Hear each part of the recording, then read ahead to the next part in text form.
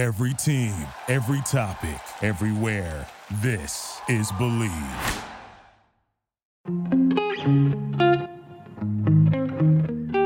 All right, welcome back, everyone. We have Jacob Rosenberg on the podcast today. He is our good friend. We've been sailing against him for a long time, or sailing with him. He's a kid about our age that started Tajima Lenses, which is a lens replacement company. So you have your frames and the lenses get scratched or broken, you can send them in and he will replace them with some of the most high quality lenses in the market.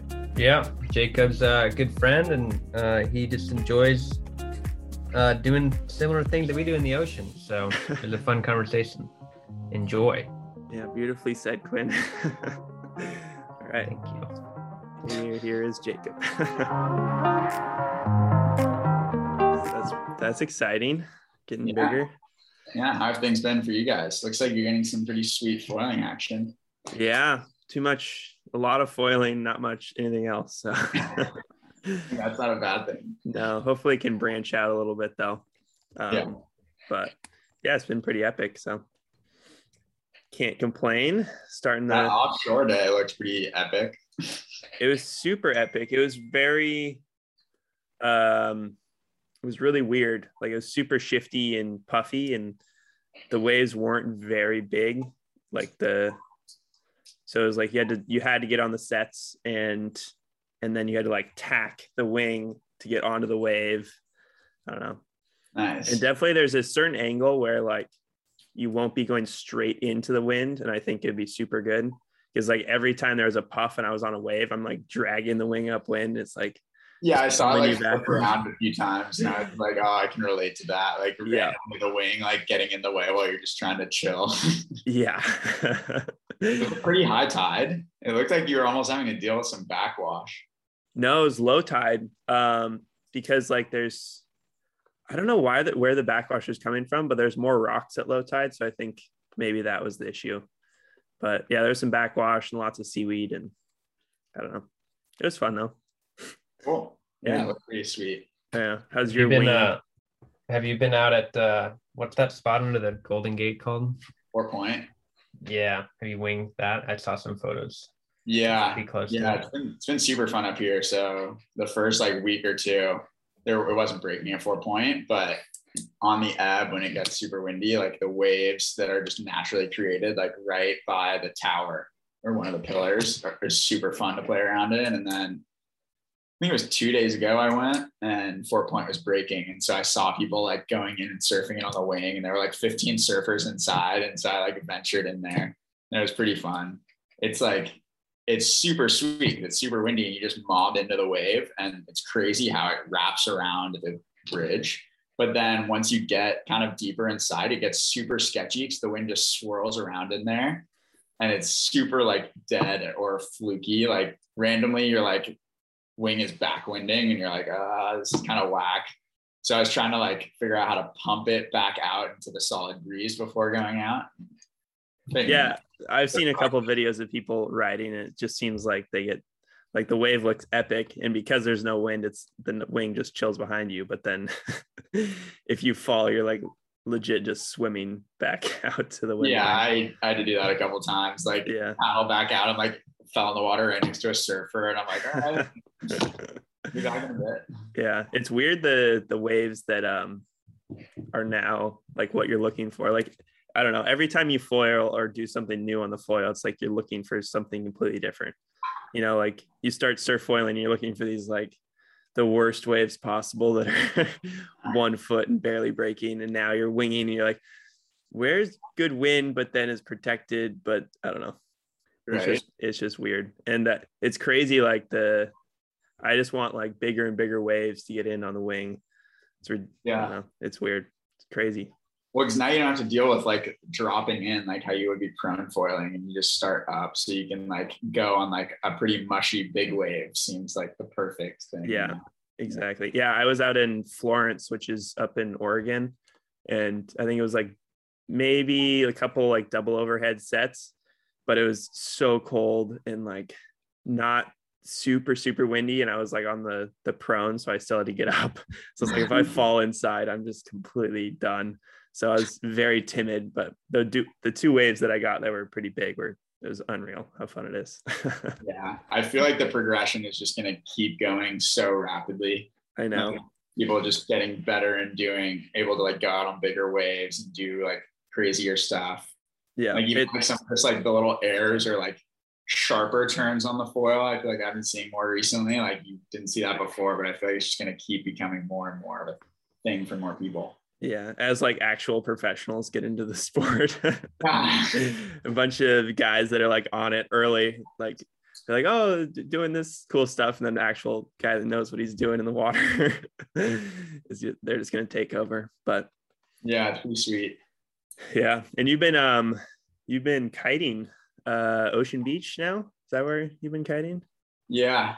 So I've been mixing it up between winging out at Chrissy and in the bay, and then whenever there's enough wind at Ocean Beach, it's pretty sweet kiting in the waves over there, because the waves are just pretty solid size and you get a varying of wind conditions. Like yesterday, it was like complete side shore from the south. So I was like full downwind going on lefts, which I had never really had a wind direction like that, which was pretty sweet.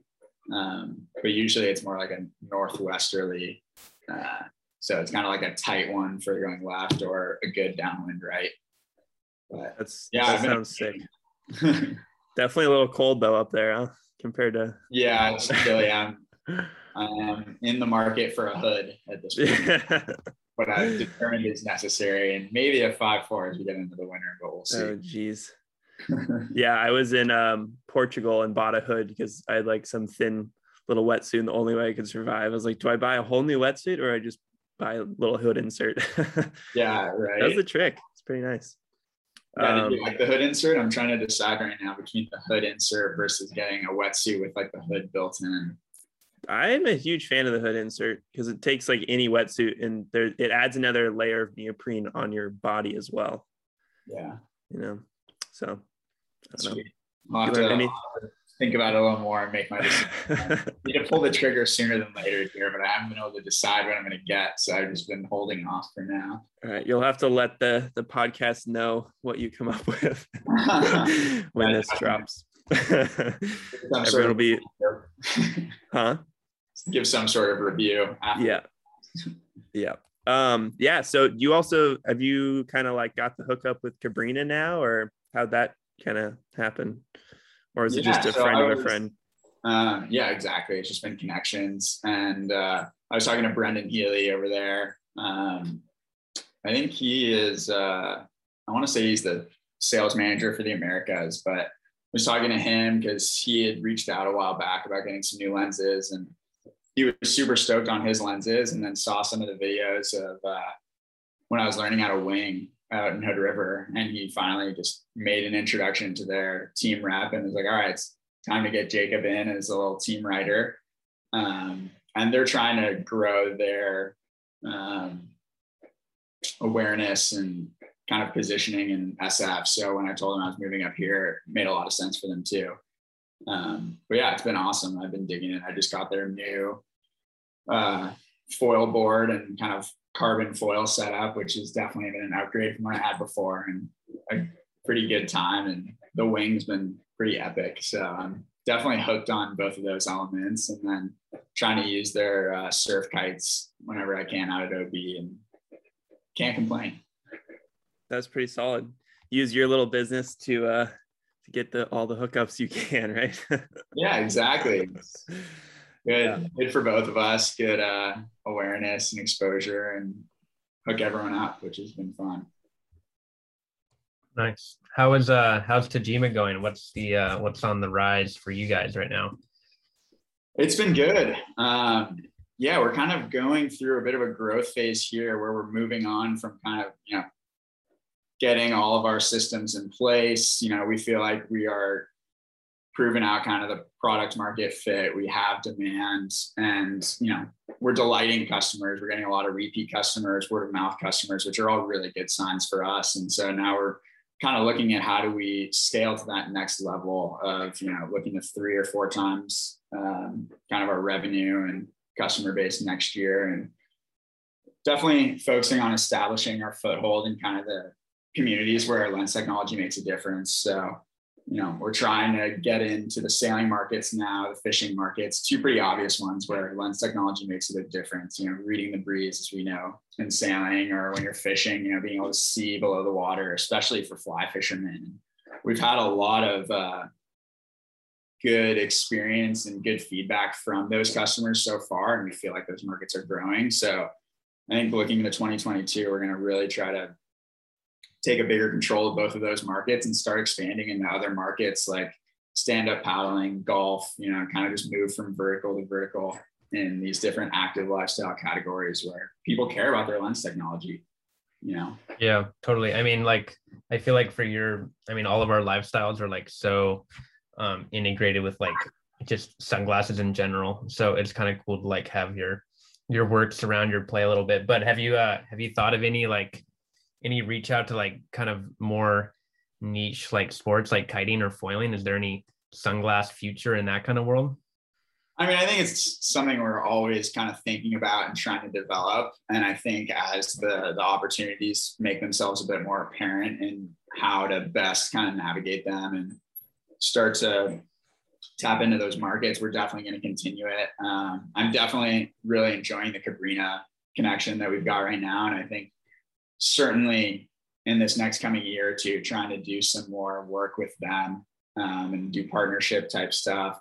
Because I think the real beauty of our business and what we're finding is that, for the most part, we're brand agnostic. So you can wear any brand of sunglasses or glasses and, we don't care. We service anyone. We're just going to give you a better lens than what you originally had. And in the same vein, it fits for any lifestyle category. Whether you're cycling, we have lenses that will be niche and perfect for you, or whether you're running or on the water.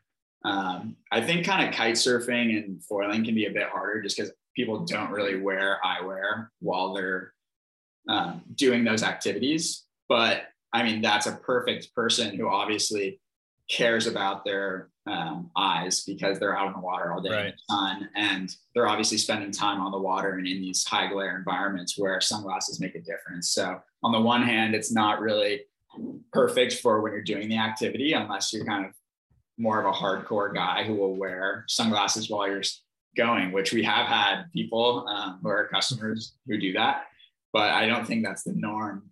But in general, as a person and as part of their lifestyle, I think it makes a lot of sense for that type of customer. So it's definitely someone that we're going to keep targeting. And it's easy to target a little bit since, that is the lifestyle and the activities that we all kind of do. Yeah, I wonder, like, as kite racing kind of like gets in the Olympics and stuff, and kind of like molding with even like winging, like molding with sailing more, there might be, I feel like people are going to start figuring out some sunglass solution. But are you guys have any thought of kind of creating any frames, or is that just kind of too outside the business plan to stick with the lenses?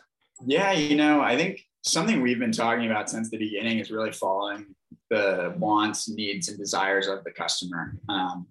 Going direct to consumer, it's really nice because you get to hear directly from your consumer. And the way we've bootstrapped the company in the last 18 months has allowed us to be talking to that end consumer all the time, whether that's talking on our live chat or talking with them after they got their lenses back and hearing their feedback and thoughts. It's been super helpful in guiding where we go with the business. And I think adding frames is definitely in our future. We're really finding that we're getting really loyal customers developing because they've never had this type of clarity or vision from a lens before. We're only offering the highest quality lenses out there. And so a lot of people didn't even know that they could have this type of clarity. And so once we get them replacing the lenses in their current frames that they already have, obviously they might go through one or two more lens cycles with that same frame, but eventually, like everything, the frame will also wear out and it will be time for them to get a new frame at some point. And, they want to come back to us, and we have people who come back to us later and say, hey, do you have any frames? Like, there's no point in me going back to buy another pair of Maui gyms because I just want your lens anyway. So I think it's a natural evolution for us. And we've also seen people who in kind of these active categories like sailing or fishing who get sold by the lens technology story, but don't have a frame that they necessarily love yet. And so that's a perfect customer that, we might be losing at this time because we don't have a frame option for them. But the other way we're thinking about it is we want to do it outside the box a little bit. I don't think we want to be too direct and do it the same way that people have been doing it forever. So things like collaborations, partnerships with other brands, some sort of ability to complete kind of the sustainability and circular economy side of things when, maybe someone gets a new frame and they have an old frame that is still in good enough condition, but they don't want anymore. What if there was some way we could repurpose that frame for someone else? So these are all kind of things and elements that we're thinking about and developing. And I think we'll start to kind of put them out there in this coming year and definitely into 2023. And again, a lot of our mentality is listening to the customer and what the customer wants, and also just experimenting and iterating on a pretty rapid scale. It's pretty easy being fully online and direct consumer to play with stuff and get immediate feedback, and then, keep experimenting and iterating based on the data and the feedback that we're receiving back. Yeah, that's sick. And I can definitely vouch for how insane the lens quality is. Because I think I texted you a while ago. I was like, I hate like shooting photos when I'm wearing sunglasses, because it makes it look so good. And then you take your glasses off and try to take a photo and just, it looks so mediocre. And you're like, okay, maybe you should start making lenses or ND filters for cameras. But back to like, what was that?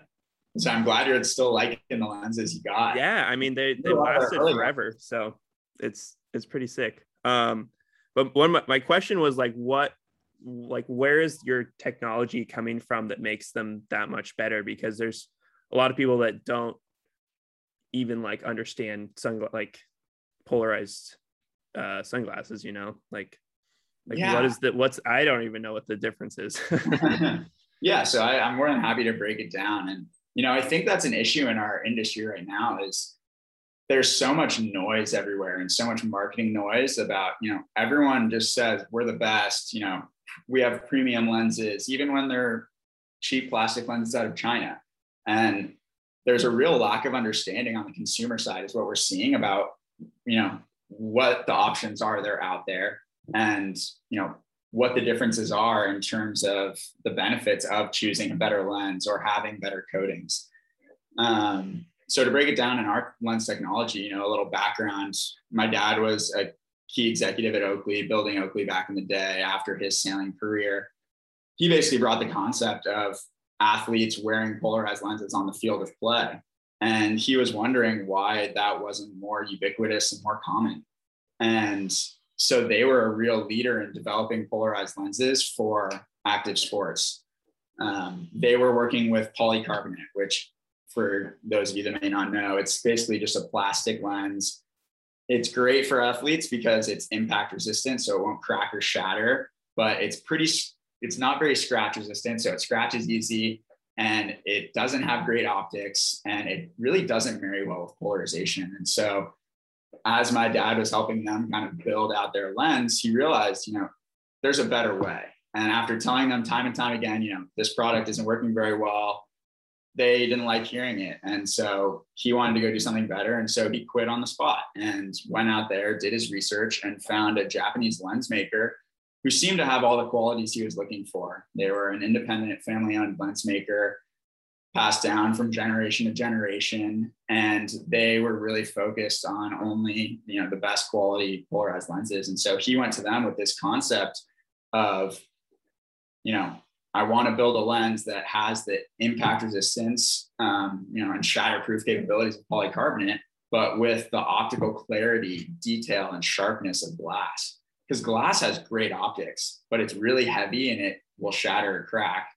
And like I said, polycarbonate has bad optics, but won't shatter or crack. And so he went in and said, hey, there's got to be a better way. How can we do this? And they were thinking along the same lines. And so they co-created this new lens material that what we call Tajima urethane. And it's what he built Canon with, the SR91 lens. And over the last 20 years since they created it, it's just been evolving and iterating over time. And it's in a really good place now. But the main differences are, one, so the material itself is where the difference mostly comes from. So it provides those optics in glass, but with really high scratch resistant, 5 times more than polycarbonate, and it won't shatter or crack. It's the lightest weight lens on the market. And one of the best elements of this lens material is the polarizing film. So our Japanese lens maker is actually the only lens maker in the world that makes their own polarizing film in-house. And so what that is it's a super thin layer of film, and that holds all the polarizing properties in it. And then they basically have kind of a black box fabrication method of how they then put it all together into the final lens product, which is, trade secrets there. But it ends up, it's the mix of the polarizing filter along with the next fabrication methods to put it all together that creates this unique material with those advantages I kind of outlined earlier.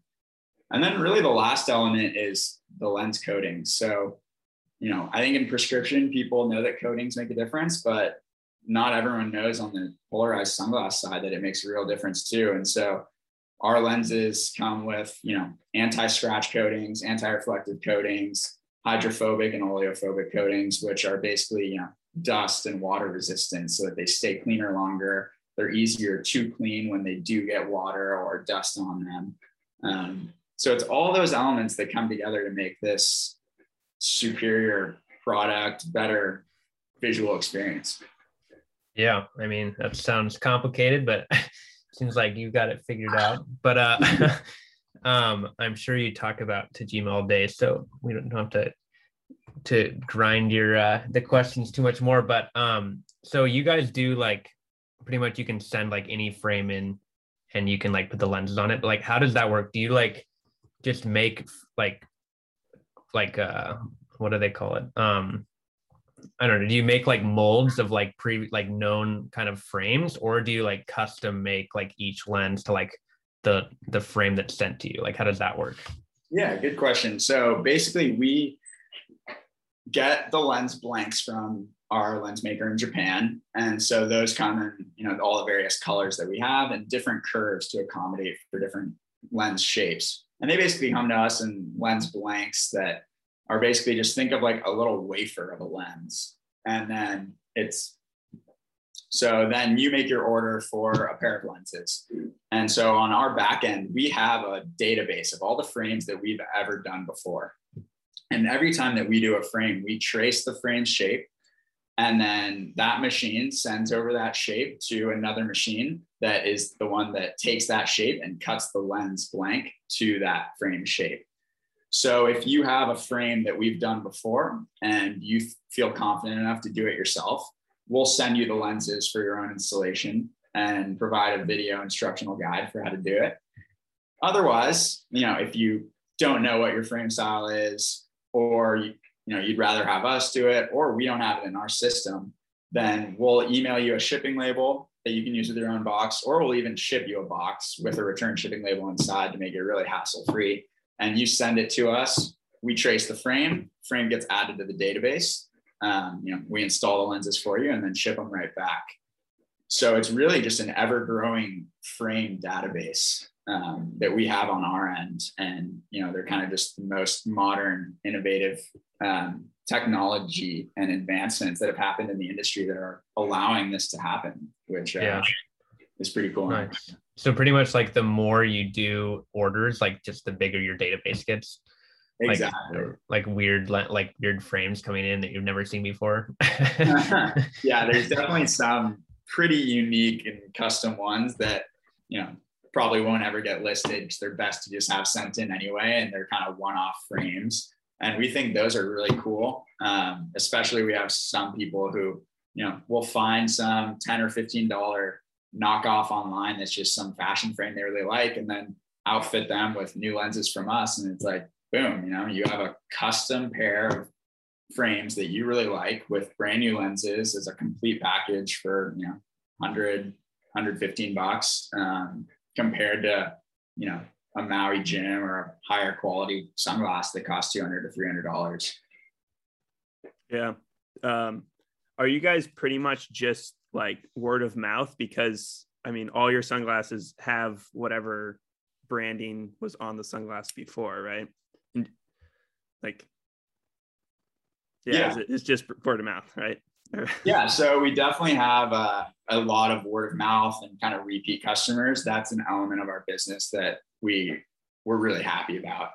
And, you know, the interesting thing is, I'd say like 90%, maybe even more of the population doesn't even know that this is something they can do. So a big element for us is just getting that awareness out there of not just our business and our company, but that this service exists. And so for us, you know, getting the word out there and PR and kind of in these active lifestyle categories is a big element for us. The other side of where we're acquiring a lot of customers is simply, we like to call it fishing where the fish are, which is people who do know that this exists and are actively searching for it online. You know, there's a surprising amount of people who are actively searching, you know, prescription lens replacement or lenses for my frames on Google every day. And so for us, it's just about getting in front of that customer when they search for that and looking good enough to give them the confidence to go with the company that they haven't heard of before. But otherwise, it's a lot easier to acquire these customers from, you know, someone who's tried it before and has had a great experience and then is, you know, going to tell their friends and family. Yeah. What do you think like the number one sport you guys like service? Do you have like an estimate on like just sailing due to the, you know, yeah, it's easy for us to advertise there because we know kind of where to advertise and people to know about the lens technology already through Canon. And, you know, we've definitely felt the word of mouth starting to spread out in the sailing community pretty strong. Otherwise, it's like a lot of fishing and we get a lot of golf naturally, which is one that we haven't really advertised or pushed, but naturally. I always see like baseball posts like on your Instagram and stuff too. Like the so baseball pro guys. With the Dodgers and Giants manager for kind of working with them, and they both wear prescription. And I've been buddies with my dad's for a while and known about the lens technology and got wind of what we were doing and wanted to get involved. So we were pretty stoked to bring them on board. Yeah, that's super sick. And they had a big win yesterday, huh? Wearing your glasses. Yeah, exactly. Dave Roberts and the Dodgers. It was a pretty tight one. It was super exciting when the Dodgers and the Giants were playing in their series last week. And it was cool seeing both of them wearing their stuff. And, you know, I was happy if either team won. I just wanted someone in our lenses to win. Oh, you didn't have a secret favorite? Maybe the Dodgers, hometown. Yeah, that's fair. Go back to that. Yeah. So how did you get into business? Did you start this like straight out of school or? Yeah. So good question. I mean, I've been obviously surrounded by eyewear my whole life. And, you know, as I grew up, my dad was building Canon. So I've always been interested in kind of startup entrepreneurship, you know, building a company. And then when I went to Stanford, there's a huge startup culture there. You know, a lot of tech startups are built and incubated out of there. And so it was really cool to see all that. And that definitely, you know, inspired me on another level as well. And then my, you know, freshman, sophomore, junior year was when we really started to see the rise in a lot of these direct consumer companies that were fully e-commerce and started to really blow up. Like think like Casper, Allbirds, a lot of those types of companies. And so seeing those direct consumer companies start to crop up and being surrounded by a lot of, you know, entrepreneurship courses and opportunities really inspired me. And so once my dad sold Canon, right before I went to college, the Japanese lens maker that he was working with came back to him and said, "Hey, you know, we want to keep working with you. What are you thinking about doing next?" And they ultimately decided, well, hey, what if we could partner up, and what if my dad could help them distribute their lens technology that they created together to other brands? So he started selling that lens technology B2B and kind of controlling the distribution outside of Asia. And so after my sophomore year, you know, my dad comes to pick me up. We load all my stuff in the back of the truck and we make our drive down and we start talking about business. And with all these ideas in my head and the direct to consumer companies that I've been seeing, I kind of prompted the question of, hey, why don't you also sell your lens technology direct to consumer? You're selling it B2B already, but why are you constraining people to just the brands and frame styles that these select brands have? Something that was common that I heard growing up that always stuck with me was people and peers in sailing kind of saying like, yeah, I know the Canon lens is better, but I just love this Ray-Ban Aviator style or this Ray-Ban Clubmaster or, this random knockoff style. I wish I could get that lens, but in this frame. And so it was all those elements that really sparked the idea for me of, what if you could provide this superior lens technology to anyone, wherever they are, for whatever frame they like best. And so we talked about it the whole rest of the ride home and ultimately decided like, all right, let's spend this summer and kind of build out a plan. So that's what we did. And I went back to school with the goal of incubating it at Stanford and kind of finding entrepreneurship resources to try to help me build it. And so that's what I did. I went back and found this course called Launchpad. And this course is a Stanford course created by these two kind of design thinking professors, Perry Klebon and Jeremy Utley. And so I found them. I went in the first week and, the first thing they say is they round everyone up and they say, all right, how many of you have a business plan? Raise your hand. We all raise our hands. They're like, all right, so I want you to rip it up and throw it away. I started laughing. I'm like, this is what I spent the whole summer doing. I'm like, what do you mean? And the whole concept is, we'd rather have you just experiment and fail fast. And we know that you're going to pivot and there's no use in trying to plan it all out right now. And it made a lot of sense to me. And so that's what I kept doing. And so I talked with them and they told me to come back the next week with a simple website. And I told them, I don't know how to build websites. And they said, well, go figure it out. You can use Squarespace. It's an easy builder. Just create a landing page and we're going to start doing experiments.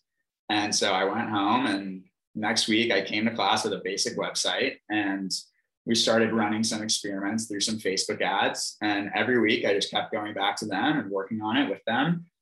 And that's the website that we ended up using for like the first 2 years of business. But we ended up slowly kind of just coming out of the gates that way, where I was still in school. I was still sailing full time at Stanford. So I didn't have a lot of time to work on it, but it was kind of a side project. And then my senior year, I was planning on graduating early. I'd finished all my units to finish after my winter quarter and just spend the spring fully focusing on trying to win a national championship for sailing and just working on Tashima full time. And then that's when COVID hit and sailing was canceled. School all went online. I was already done. So I had really nothing left. So I graduated there and came home and realized, well, everything is set up. We just need to flip the switch and start fully focusing on it full time. And we're kind of perfect for this COVID world and new economy that we're moving into because we are touchless. We are fully online. Doctors' offices are closed. Optical shops are closed. People still need to get outside and wear sunglasses. People still need to, get new prescription lenses because their eyes are still changing. Prescriptions are still changing. So we're kind of perfectly positioned for all this. And it was pretty quick there that we decided to just go full time and really send it. So that's when we started going full time and we haven't really looked back since. Wow, that's sick. And the timing seems to work out really well. What was kind of like the hardest thing about kind of starting your business? Because Quinn and I are trying to start our little one as well, and you're definitely ahead of us. But I don't know. There's a lot of weird little pitfalls you come across that you had no idea about. Yeah, no, I mean, I'll start off by saying I think starting a business is the biggest roller coaster I've ever been on. The highs are super high and the lows can feel super low. And so just kind of keeping an even keel through that is definitely necessary. I think some of the hardest parts were really just, getting that initial adoption. There's obviously going to be your early adopters and being able to tap into them is super important. But beyond that, like finding what resonates with people and getting, the first 500 to 1,000 people on board is probably the hardest part, in my opinion. It's really just about, for us, it was a lot of experimentation, not being afraid to pivot and change our messaging based on what we were hearing that was working and what we were hearing that wasn't working. Like talking to people who bought and understanding why they bought, what their motivations were, was super important. And equally as important as talking to the people who contacted us but didn't decide to buy and understanding why they didn't. And I think just using as much kind of data and feedback as you can from those early interested customers was really important in getting to that level of understanding what people wanted, how do we resonate with them, and how do we convince them to take the leap. Yeah, I think it's pretty interesting because in the Olympic sailing campaigning world, everyone says the hardest part about Olympic campaigning is just starting to tell people that you're doing it, Yeah. There's no real oh, this is the date that we start, because obviously if you launch something, you've put in a year, 6 months of work beforehand. So you're telling people that you're doing it a long time before anyone actually sees what's going on, which is cool. Totally. I think you had sorry, go ahead. I was just gonna say, I can totally relate to that. Like spending a bunch of time figuring out all the logistics in the back end and how it was actually going to work. And then saying, all right, we're going to launch this day, and expecting all right, well, we put the website live, orders are just going to start flooding in. Right. It's no, maybe a few, but you're going to have to keep working it every single day and grinding for each and every customer at the beginning, which is, I think it's just a part of it. Yeah. It seems like you never just sit and be oh, it's built. Now I can just relax. Exactly. watch the orders come in. So yeah. What else have you been up to besides that and winging? Any sailing in the future? A bit of sailing for sure. Yeah. Me and some of my Stanford buddies did the Hinman. The U.S. Team Race Championship, and that was super fun. It was me, Ramad, Jack, and then some of all the crews at Stanford that we all sailed with. So it was a good kind of reunion. That's a super fun event just to see, a lot of college sailing alumni and even some of our ex-coaches sailing, and it just gets all that group together in a really fun regatta. So that was fun. I actually went back and practiced with the Stanford team last week because they're super open to having alumni come back. And I thought it'd be fun to go practice for a day with them. So I'm definitely interested in hoping to keep sailing and keep doing that stuff. To be honest, at this point, I'm really just loving the kiting and winging stuff more than the idea of jumping on a big boat and doing some big boat event. I think it's definitely lie in team racing, dinghy stuff still, and kiting and winging and foiling. Yeah, it's kind of a weird jump when you're so immersed in work and then doing fun stuff, and then after college sailing is you either do super professional stuff or it feels kind of lame. So that's kind of a weird transition point for sailing. But yeah, I remember we went up in the spring to practice with Stanford, and they had Nick sailing the whole time. And Jack and stuff, and we team race practice against them and just got destroyed for 2 days straight. It was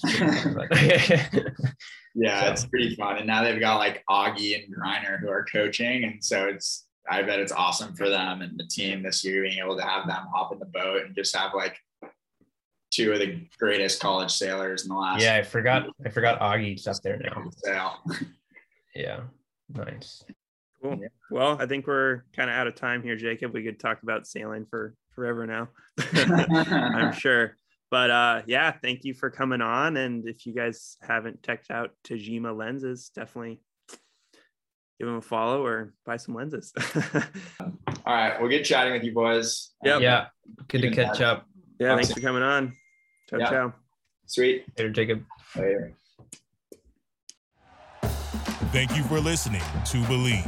You can show support to your host by subscribing to the show and giving us a 5-star rating on your preferred platform. Check us out at Believe.com and search for BLEAV on YouTube.